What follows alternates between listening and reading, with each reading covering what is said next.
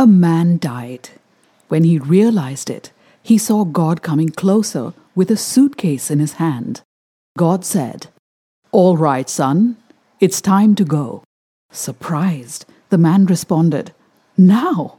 So soon?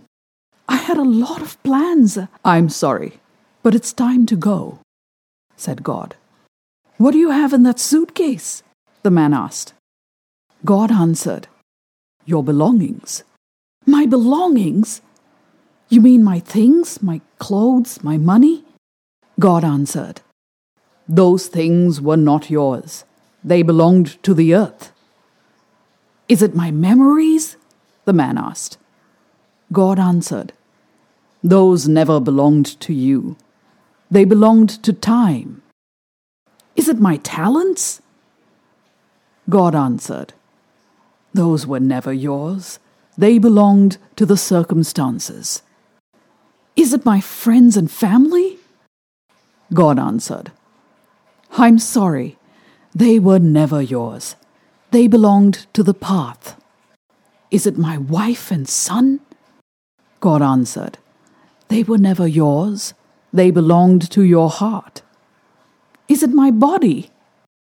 God answered, "That was never yours. It belonged to the dust." "Is it my soul?" God answered, "No, that is mine." Full of fear, the man took the suitcase from God and opened it just to find out the suitcase was empty. With a tear coming down his cheek, the man said, "I never had anything?" God answered, "That is correct. Nothing belonged to you. Life is just a moment. Only the moments you lived were yours, nothing else. So live for now. Live your life. Don't forget to be happy. That is the only thing that matters." Material things and everything else that we fight for stay here. So what have we learned from this story?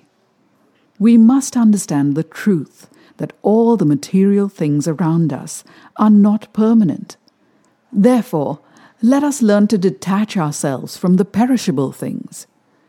When we practice this, we gradually realize that everlasting joy is God. Sai Ram.